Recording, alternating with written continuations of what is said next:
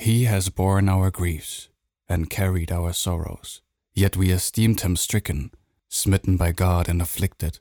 He was wounded for our transgressions. He was bruised for our iniquities. And we arrive at Holy Week, which in the East is often called the Great Week. Liturgically, we call it the holiest of weeks, or Holy Week itself, because this is the week toward which everything has been pointing. Really, the entirety of the liturgical year points toward this week. It may sound funny, but it's actually important during Holy Week for us to think back to Christmas and to really get the full frame of God's work in taking up flesh and eventually mounting the cross to conquer death. He came in the flesh on what we often call a divine mission for rescue, that he came to rescue us because we could not save ourselves. When you go back through so much of the Old Testament, the Psalms as well as the prophets, when Israel, who, as we visited earlier in the video series, is often spoken of as a bride or as a woman, when Israel found herself lost in the wilderness or trapped or stuck under the weight of her own sin, typically the Lord would allow her to reach her limit, to reach the place where she finally, in her poverty, had to recognize her inability to lift herself up, which the Lord so often does for us as well, huh? He lets us come to extreme limits that seem like it's way too far into suffering or way too far into this silence of God that we've pondered already. And at that point of reaching a limit of wondering whether God is good, whether he exists, whether he'll come and save us, that's when we cry out. And in the outcry, we cry out with all of the church, but also all of Israel. Israel who begged the Lord for rescue, to be saved, who awaited the Messiah with this aching longing. The longing of a woman, the bride, Israel, who discovered an incompleteness in herself. Discovery that each of us has to make over and over again. That we're just incomplete left to ourselves. That something aches within us that can't be satisfied by any material good and even another human person. We were made for God.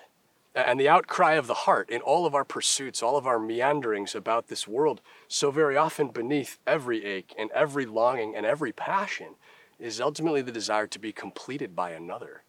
Ultimately the desire for communion, the outcry for God. And so with Israel this week, we notice the outcry for rescue. And pondering the Lord's choice to take up flesh, we there discover that the way he chose to answer that prayer, that outcry for centuries, was Jesus Christ, was to send his own son. And the divine rescue mission is a taking up of flesh so he could be in our midst. And so that walking the pathways of this earth and experiencing everything we experience save sin, he was able to reach into it and redeem it.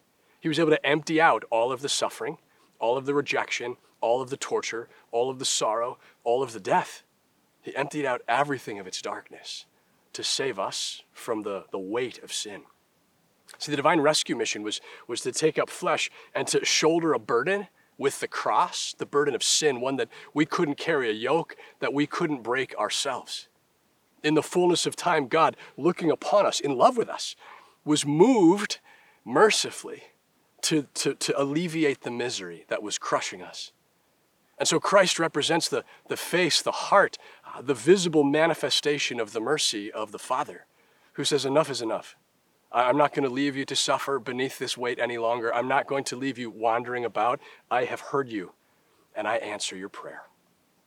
The way that we can really ponder the incarnation, and especially the work at the culmination of that journey this week, the holiest of weeks, is to see Jesus Christ not only as the Father's mercy manifest in the flesh, but also as the answer to the outcry of the bride.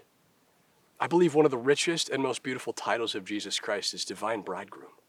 That he came in answer to the outcry of the bride, the church, in her nascent forms, before she was yet full.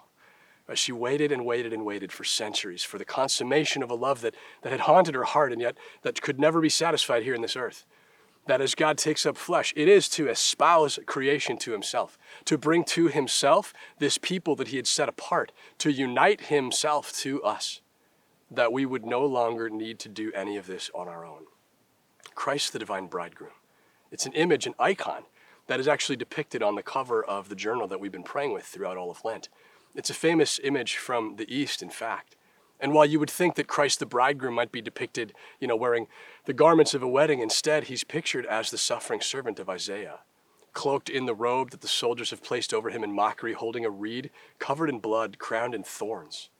And it's this great reminder that all of our faith and all of life is filled with the beauty of love, but that love and suffering commingle and so wonderfully meet and rise to the heights in the person of Jesus Christ. That he took the weight of the cross and he suffered for us in love. And love lays down its life for the beloved.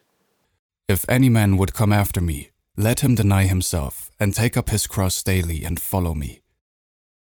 When we dream of love when we're young, it's often filled with these romantic ideals and these images that we hope will be someday fulfilled in this perfect idea of love, consummate. But as we discover as we grow the cost of love, we discover as well that we must suffer for the one that we love.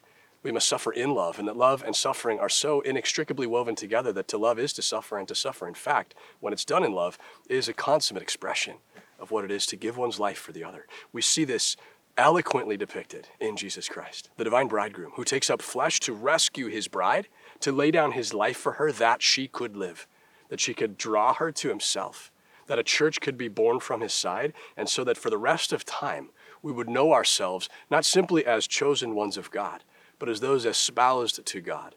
That in the new covenant grace that breaks forth because of what happens this week, for the rest of time, love is opened to us. We are drawn up beyond our limits. No longer must we search the pathways of this earth for something to satisfy the ache of the heart. Now, we turn to God. And in God, we discover the fulfillment of all our desires, even in the midst of so much toil. Because this is the story of the pilgrimage of life. Through the valley of tears, through the darkness of suffering, through the agony of death, toward that which he has achieved for us and into which he's gone first, conquering death to bring us life. So this week, a real invitation, this holiest of weeks, to make space to pray with the movements of the Paschal mystery. That we have for weeks now been pondering Holy Thursday and suffering, Good Friday and torture and death, Holy Saturday and laying in the tomb in the silence of God. If you can, make space to attend the services at your local parish, starting on Thursday, but through Friday, through Saturday into the Easter Vigil. That Easter Sunday would be an experience of having immersed yourself, even woven your own story with the story of God as he chooses to take all of creation to himself in espousal, in love, for the sake of salvation. This holiest of weeks, indeed, when we move with the church and breathe with the liturgy, it actually does change everything. Reorienting the pathways of our hearts and our lives to this great horizon that has been opened for us, that was previously closed. And we can hear again and again and again that great hymn, O death, where is your victory? O death, where is your sting?